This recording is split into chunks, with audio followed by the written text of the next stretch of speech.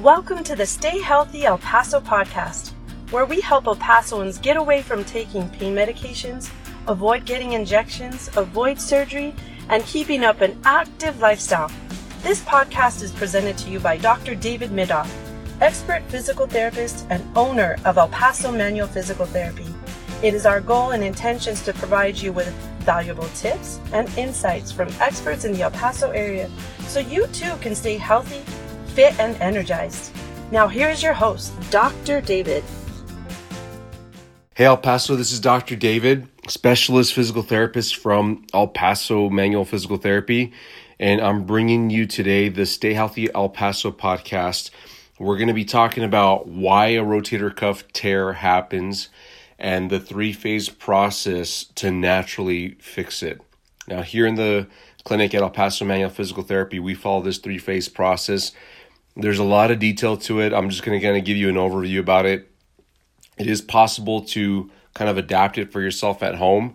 We teach our clients here how to do it at home, and we'll get into all the details about it. But first, I want to answer the classic question that we get from every patient that comes into the clinic, as we see them regularly with a rotator cuff tear. They always ask, how did this happen? Why? What the heck? I was fine last month and now this is happening. And, my shoulder hurt me a little bit, but now it hurts a lot and I can't do a lot.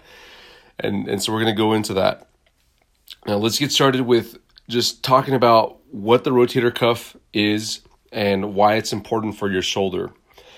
So there's 4 rotator cuff muscles and tendons. And just to talk about muscles and tendons real quick, muscles, I think most people get, it's the part of your body that when you tighten it up, it gets harder and thicker sometimes, and it moves your joints. Like in your bicep, everybody thinks about that. The flexing muscle in your arm, the part that everybody wants to have bigger. The big biceps, that's the muscle. What most people don't understand though is the tendon. A tendon is at the end of muscles, and it attaches the muscle to the bone so that when the muscle contracts and squeezes, it yanks the tendon, which yanks the bone.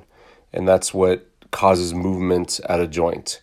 So up in the rotator cuff, you've got 4 rotator cuff muscles, and they all have associated tendons that connect to the shoulder, to the what's called the humerus, the upper arm bone.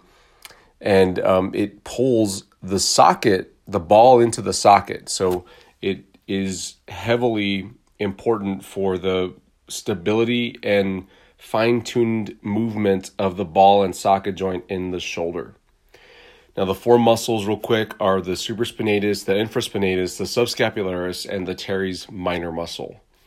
All 4 of those come together to form the rotator cuff. Now when you get a rotator cuff tear, it's most commonly in the supraspinatus tendon, which is the one that's closest to the top of the joint. And there's different types of tears. So if you've got a tear out there, you'll be familiar with these terms. And the way they find these is usually with an MRI, by the way. So if you haven't had an MRI, then chances are you haven't been told these terms. But if you have had an MRI, then this is going to be familiar to you. So you might have a partial thickness tear, also called an incomplete tear, and a full thickness tear, or also called a complete tear. Partial thickness tear just means that the way the tendon tore, it's almost always the tendon that tears, by the way, when it comes to the rotator cuff. It's only partially torn or detached from the bone. It's not fully torn or detached. So it's still hanging on, and it's still being used to do its normal function in the shoulder. Now, a complete tear means it's just about nearly detached from the bone. What I see is that most people can still use the muscle when they have a complete tear. And so that indicates that it's still attached somehow, but it's probably hanging on by a thread is really what's going on. Now, you have to understand with MRIs, they're not the gold standard to an MRI. In other words, what's better than an MRI is going in with a surgical camera and observing or looking at the tendon. That's the true way to diagnose a tear. But of course, surgeons aren't going to say, well, let's just do surgery to stick a camera in there just to diagnose it. They're not going to want to do that. They're only going to do that if they're going to actually do something about it. So the MRI is the next best thing because it isn't invasive. It takes a picture of the inside of the body, but it's not as good. So that means that there's a possibility for the MRI to be wrong about how bad the rotator cuff is torn. In some cases, it's completely wrong. There isn't a tear at all, and the MRI is showing that there is a tear. That's called a false positive in the medical world. You can also have a false negative. But anyways, what a false positive is you go get an MRI and the doctor says, based off the MRI, you have a rotator cuff tear, whether it's a full thickness or partial thickness. And then the way that you find out that it's false is when you end up having a surgery for it and the surgeon says, you know what, I opened you up and there was nothing wrong. Not sure why your shoulder's hurting, but your rotator cuff's just fine. So we closed it back up and we cleaned up a couple things that we could find, but you really don't have a tear. And so then you had a false positive MRI. So just want to give you a heads up about MRIs is they're not always 100% right. But what they're good at is blatant problems. They do find, blatant, huge issues, but smaller issues that aren't as significant, they might have a false positive.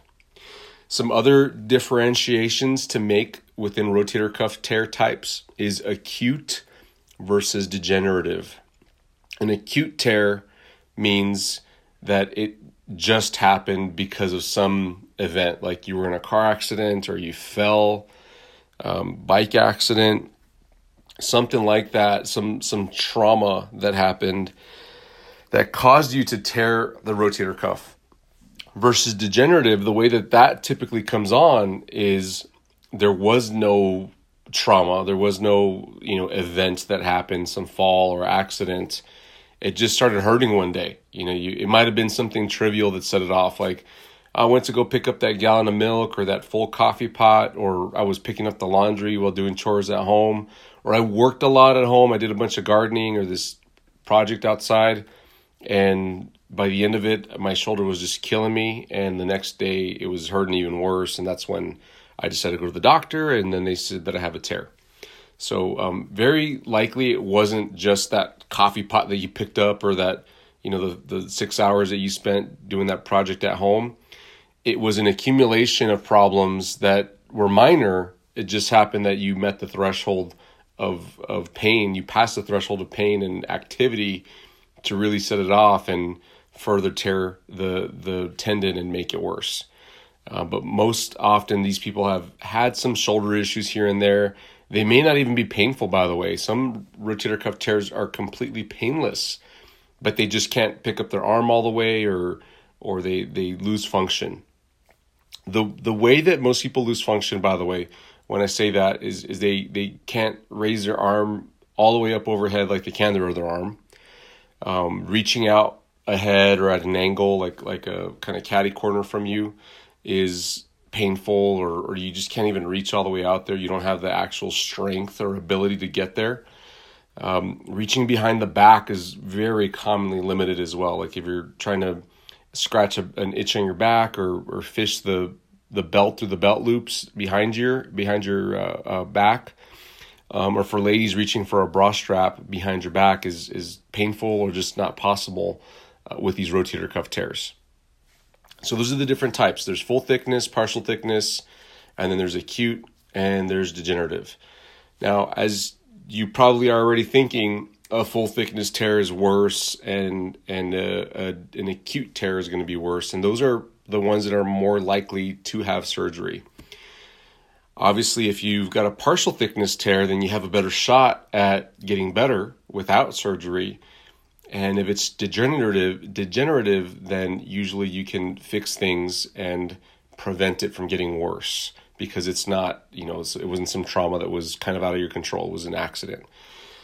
So there are cases, though, and we've seen them here in the clinic where people come in with MRIs that say full thickness tear, and they look pretty bad, and it's degenerative. It's been going on for a while, and they get better. They get completely better, completely escape their surgery. We've had It's consistent. I'd say a few times a year, 3, 4, maybe 5 times a year.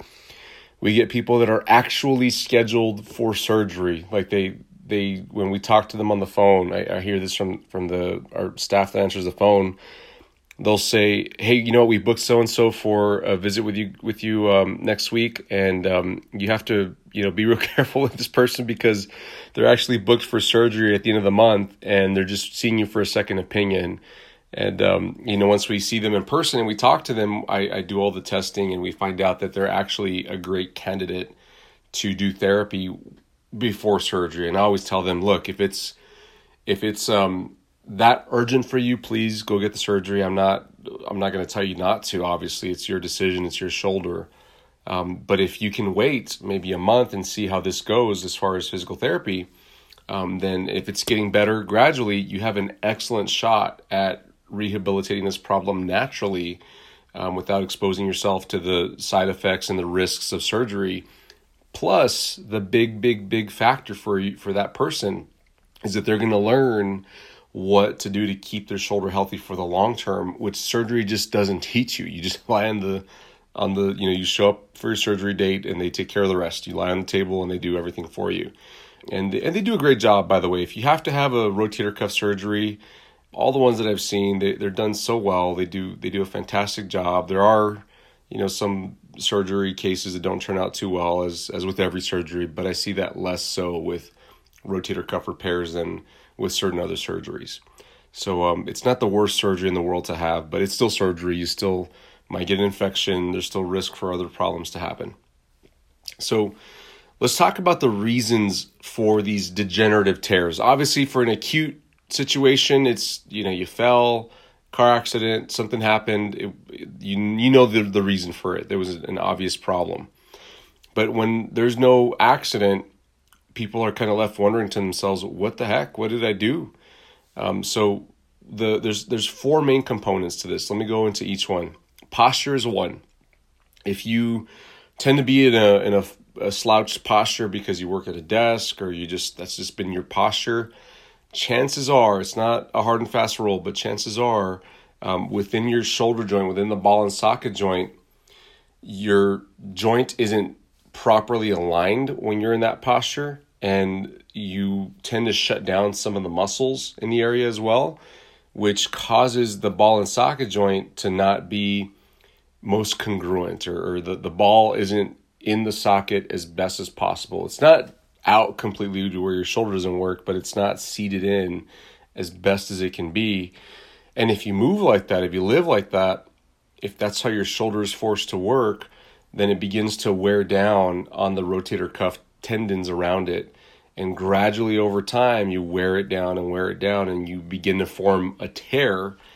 Occasionally, some people will say, "Yeah, my shoulder's kind of sore.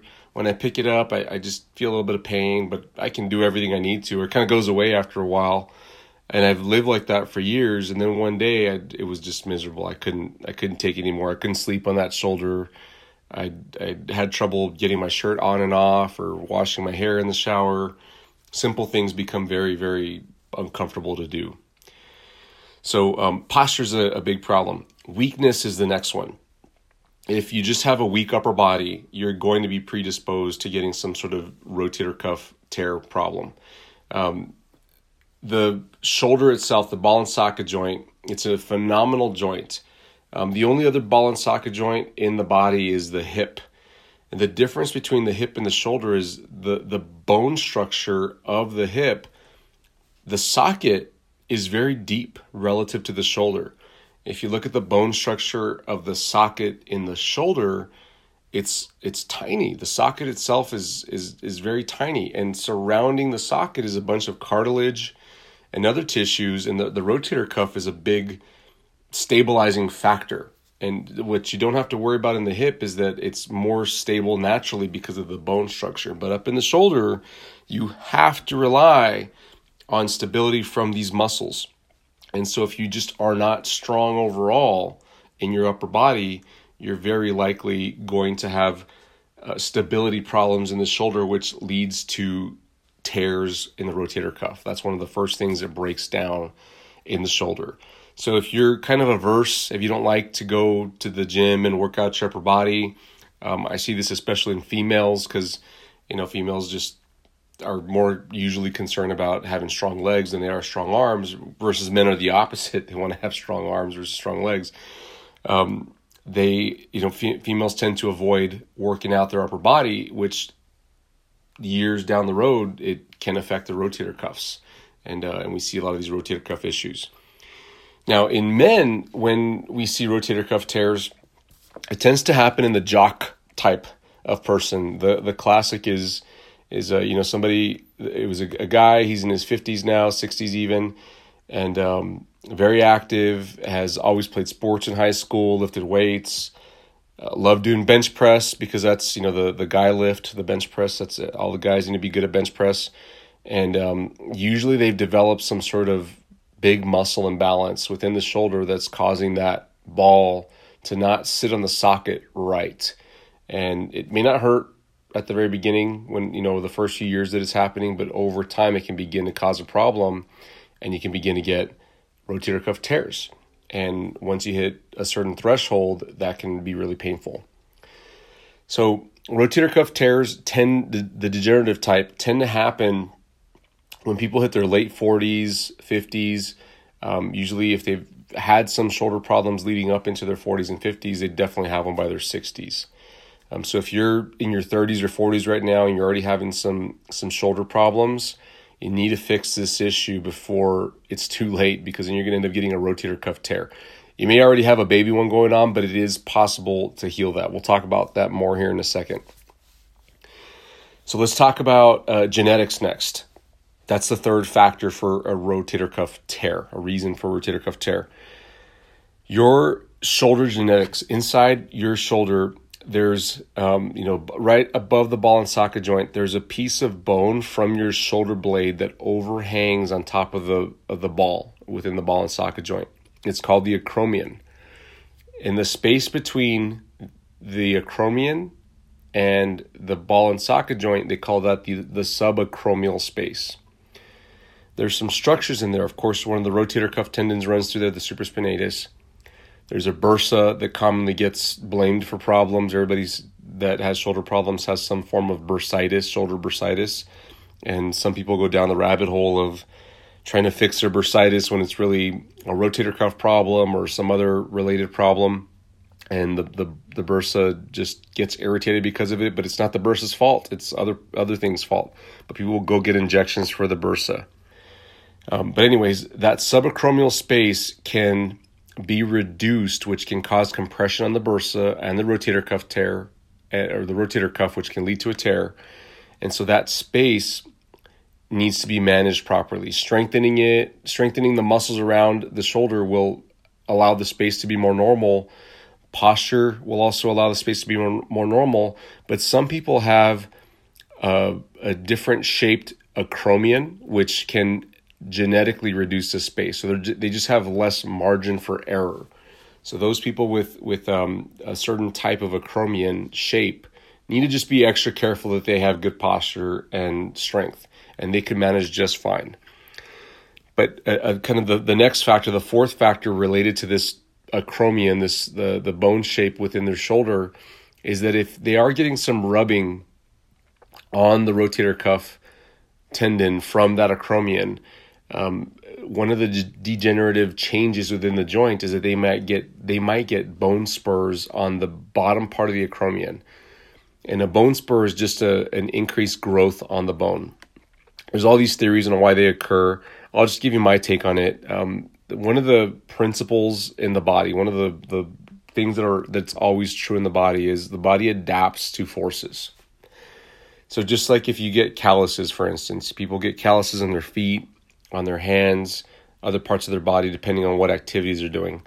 A callus is a response to some sort of increased repetitive force on the skin.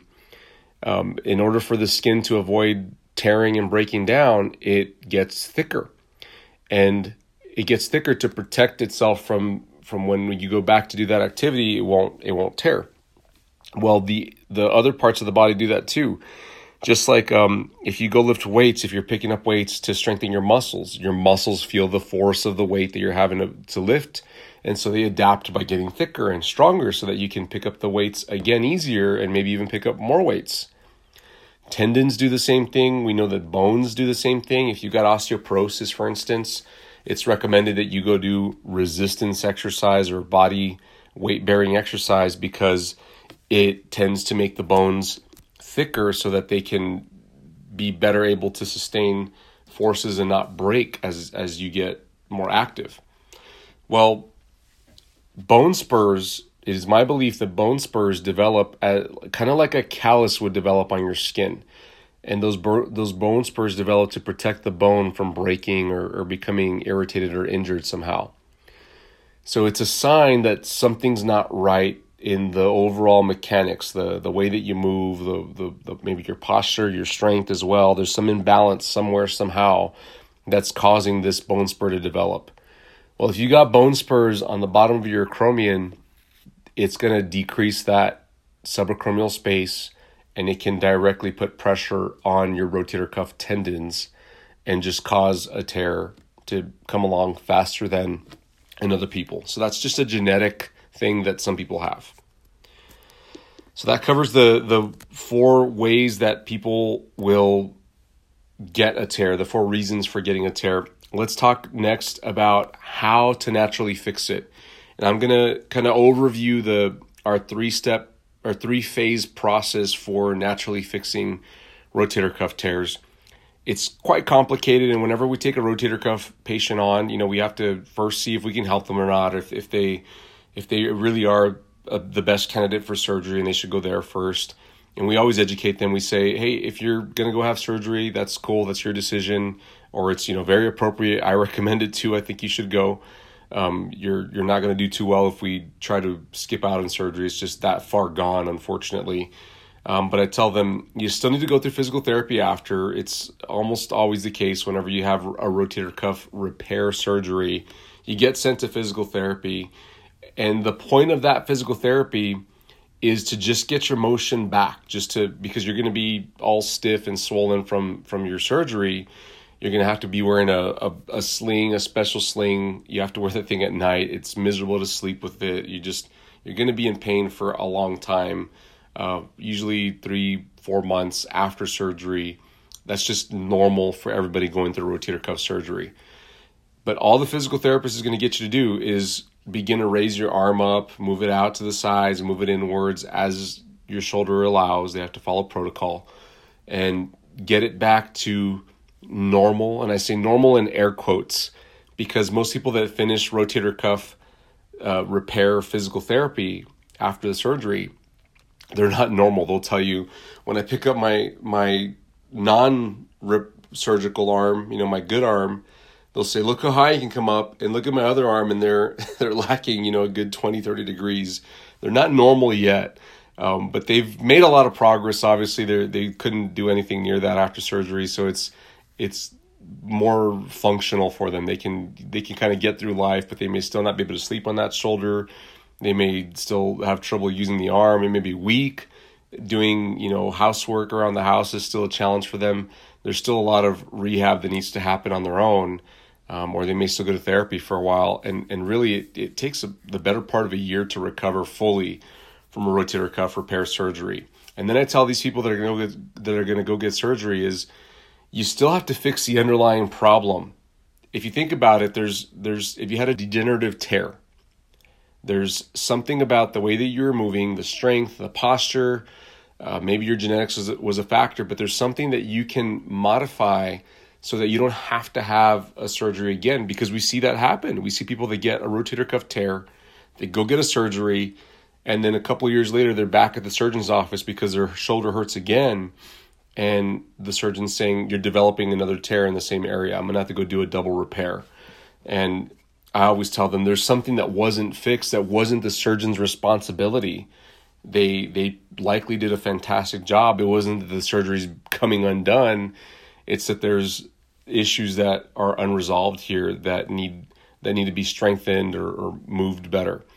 And so if we get somebody who's a good non-surgical candidate, they they should have physical therapy like we have here, the specialized type of physical therapy that we offer. Then I start telling them, great, I'm glad you decided to start physical therapy with us. You're going to learn how to manage this so that you don't have to have surgery. And if for some reason you have surgery, you're going to know how to manage this beyond that so that you're not having to have a second surgery. So let's get into the 3-phase program that we take people through. Number 1 is the healing phase. Now, we sometimes skip this phase, but it just depends on where the individual's at. If we get somebody in here, let me use our last case, for example. The last woman that we had in here, she is in her mid-60s, very active, loves to garden, loves to do projects around the house, is a retired teacher, and loves spending time with her family, loves baking, loves cooking. She just loves life and loves taking care of her family and her home. And it just slowed her down tremendously once she hurt her shoulder. She wasn't sleeping well because she couldn't lie on that side. It was her right shoulder. And even if she turned over on her left side, she just couldn't get as comfortable as normally before the surgery. So it just impeded her sleep so much. Of course, her everyday activities were affected. She couldn't shower, to do her hair. She couldn't put on her clothes comfortably. Putting on her bra was just super difficult with her right shoulder. Her complaint was pulling up her pants. She said, once I get my pants up to my thighs and I have to kind of, put some effort into it to get them all the way up, it really hurt her shoulder. So that was a big deal with her. She had to get her husband to help her out, and that's tough, to have to get help to put on your clothes when normally you don't need it. So she was definitely flared up and probably had a very acute situation. Let me backstep on that. She did have a degenerative tear, but it was very flared up right now. In other words, it was hot. It wasn't like she had some accident. Because we get some people that kind of on their own before they get to us, they flare down when they're flared up, and so they're not as acute as we call it. They're not as much in pain. They can move a little bit better, but the tear's still there and needs to be fixed. Well, this woman was definitely flared up when she came in. She couldn't pick up her arm very much, and she was having trouble with all that stuff. So one of the first things we'll do with these people is we tell them we need to get that tissue under control. It's as if you just like you cut your skin and you got some bleeding happening, and the first thing you got to do whenever you get a cut on your skin is stop the bleeding, control the bleeding, and bandage it up. And it's probably going to bleed a little bit, throughout that first day, maybe even into the next day, until enough healing occurs that it stops bleeding, and then you just have to baby it for a while so that it scars down and becomes normal again. Same thing in the shoulder within these tendons. So we told her is go get a sling, the type of thing that you'd get if you went to the hospital with a shoulder problem. Just a basic sling, one that they sell like at Walmart or like a CVS or Walgreens. A lot of grocery stores even have them. They shouldn't cost you more than $20. Some are as little as 10 or even less. It doesn't have to be a hardcore sling. And get yourself in that sling, and you need to cinch it up real good so that it shoves your shoulder up. Because what I want to have happen, and I'll show people here in the clinic, I need that ball shoved up into the socket so that it's not tensioning the rotator cuff. Because if you don't have that ball shoved up into the socket, then essentially it's kind of hanging out. Gravity's pulling it down, especially if you have a tear, a full thickness tear. And you're just not going to bring the edges of the tendon together as easily to facilitate healing. So you need to have that sling on for most of the day. I tell these people you can sleep without it as long as you can get comfortable, decently comfortable. But during the day, you need to use it. And it serves two purposes. That first one that I talked about, to bring the ball up into the socket. But the second one is to reduce your usage of it, because automatically when you're in that sling, you're just going to use that arm less. You're going to have to open the door with the other hand. You're going to have to, not do that chore the same way that you were doing it before. And it's going to tell other people as well that you're hurt, so they'll be more likely to help you out so that you can baby that shoulder and let it flare down. Once you flare it down, then we're in a position where we can work some of the other muscles and start rolling into phase 2, which is the clean up the motion phase. That's what I call it. When I say clean up the motion, we're looking at the way that all the muscles work together to control the ball and socket joint. Usually there's an imbalance between those, and we have to clean up that motion, clean up that imbalance so that the forces are normalized and you can take pressure off that tendon that was torn. Then you can begin to heal a bit faster. We also have to look at the shoulder blade and all the muscles that attach to it and move it around, because that's a big deal. If your shoulder blade isn't moving properly, the outer part of the shoulder blade serves as the socket for the ball and socket joint. And all those rotator cuff muscles attach onto the shoulder blade, and then they connect out through the rotator cuff tendons to the ball part of the joint, and they bring them together and stabilize them. So we have to make sure that shoulder blade is moving well. And then what gives stability to the shoulder blade is the spine, the upper back and the neck.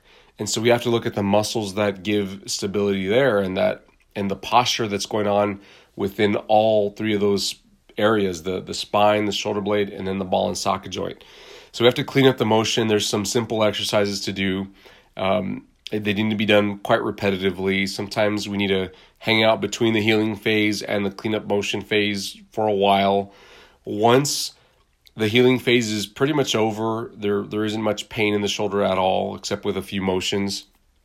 And then the motion is cleaned up largely. People are learning how to move better.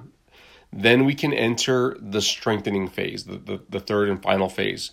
And this is the longest phase typically, because most of the time people that have this degenerative type of tear have chronic weakness. They've avoided working out their upper body, or they just haven't worked out in such a way that's helpful for their shoulder. So we've got to begin undoing a lot of weaknesses that have been going on for years, maybe even decades. And strengthening muscles just happens slowly. You just need lots of reps over time. We start out people with some daily exercise, and then as they get stronger, we can reduce it to every other day. And then usually it's just a couple times a week as they start maintaining. The last kind of lesser reached phase, a fourth phase, if you will, is the maintenance phase, which I'll tell people about, but I don't typically see them throughout that process. That's what they keep up on their own. And that maintenance phase is critical, by the way, because if they don't stay in that maintenance phase, they don't keep up the exercises that they're supposed to, which are usually some sort of overhead lift, some 2 basic exercises, then they can begin to regress and get their rotator cuff tendon injured again or irritated again. So those are the 3 phases: the healing phase, the clean up the motion phase, and the strengthening phase. And then the kind of bonus extra phase that you should hang out in is the maintenance phase. But the first 3 are the ones that we carry people through here in physical therapy all the time. So that rounds out everything that I wanted to talk to you about for the podcast here. I wanted to answer the question of why does a rotator cuff happen, and what are all the details surrounding it, the muscles, the types, the full thickness versus partial thickness, acute versus degenerative, and all the reasons that a rotator cuff tear can happen, and then how to go about naturally fixing it. And just one last thing about the natural fix. We see people with full thickness degenerative tears here all the time, and they get better. And what we know in the research is that it is possible to fully recover and maybe not even have your rotator cuff tendon attached again, but to move your arm normally. You can kind of compensate with other muscles. And it's my belief that the tendon does actually regenerate and heal. We just don't have solid research for it. Hardly anybody that gets better goes back when they're feeling great and doing everything that they were doing before. Nobody ever says, hey, can I go get another MRI just to see if it's connected or not? I've never heard of that happening. Maybe it's happened here and there, but I haven't seen any research studies about that. It's just not studied. So a lot of people in the medical field will say, oh, once it's torn, and you're not going to get it back. But we don't have any hard evidence to say that. So I think it's really a false statement. But it's a common belief, and it's imparted on patients a lot. But I've seen it happen here in the clinic over and over again, where people get better, but they just don't go, they don't want to spend the $3 or $4 to go get another MRI. They just say, you know what, I'll pass. I'm back to normal anyway. So think about that whenever you're considering surgery or considering how to go about fixing your rotator cuff problem. Anyways, I hope this has been helpful for you. If it has, please share this with somebody that you know needs to listen to this, somebody else who's got shoulder problems, possibly rotator cuff tear. If you think that this information was helpful for you, I encourage you, let me request that you leave a 5-star review for our podcast. That would really help to get visibility out there, to get more people to learn more about a rotator cuff problem and see other ways to help their shoulder besides medications, injections, and surgery. There are natural solutions out there for a rotator cuff problem. Subscribe to our podcast if you want to keep getting more information about this. I highly encourage that. We put out some content every week about different body parts. Right now we're talking all about shoulder and neck problems. But please, I love the review. I love the for you to subscribe and share this as well. Thank you, and I hope you have the best day. Bye-bye. Thank you so much for listening to the Stay Healthy El Paso podcast, brought to you by El Paso Manual Physical Therapy, where we help El Pasoans get away from taking pain medications, avoid getting injections, avoid surgery, and keeping up an active lifestyle. If you'd like to learn more about what El Paso Manual Physical Therapy can do for you, call 915-503-1314 or visit our website at epmanualphysicaltherapy.com. Mention this podcast for a free discovery visit valued at $100. If you enjoyed what you've heard, please be sure to leave a review on iTunes and follow the show on your favorite listening platform so you won't miss an upcoming episode. Tune in next time to get the best health tips from experts in the El Paso area.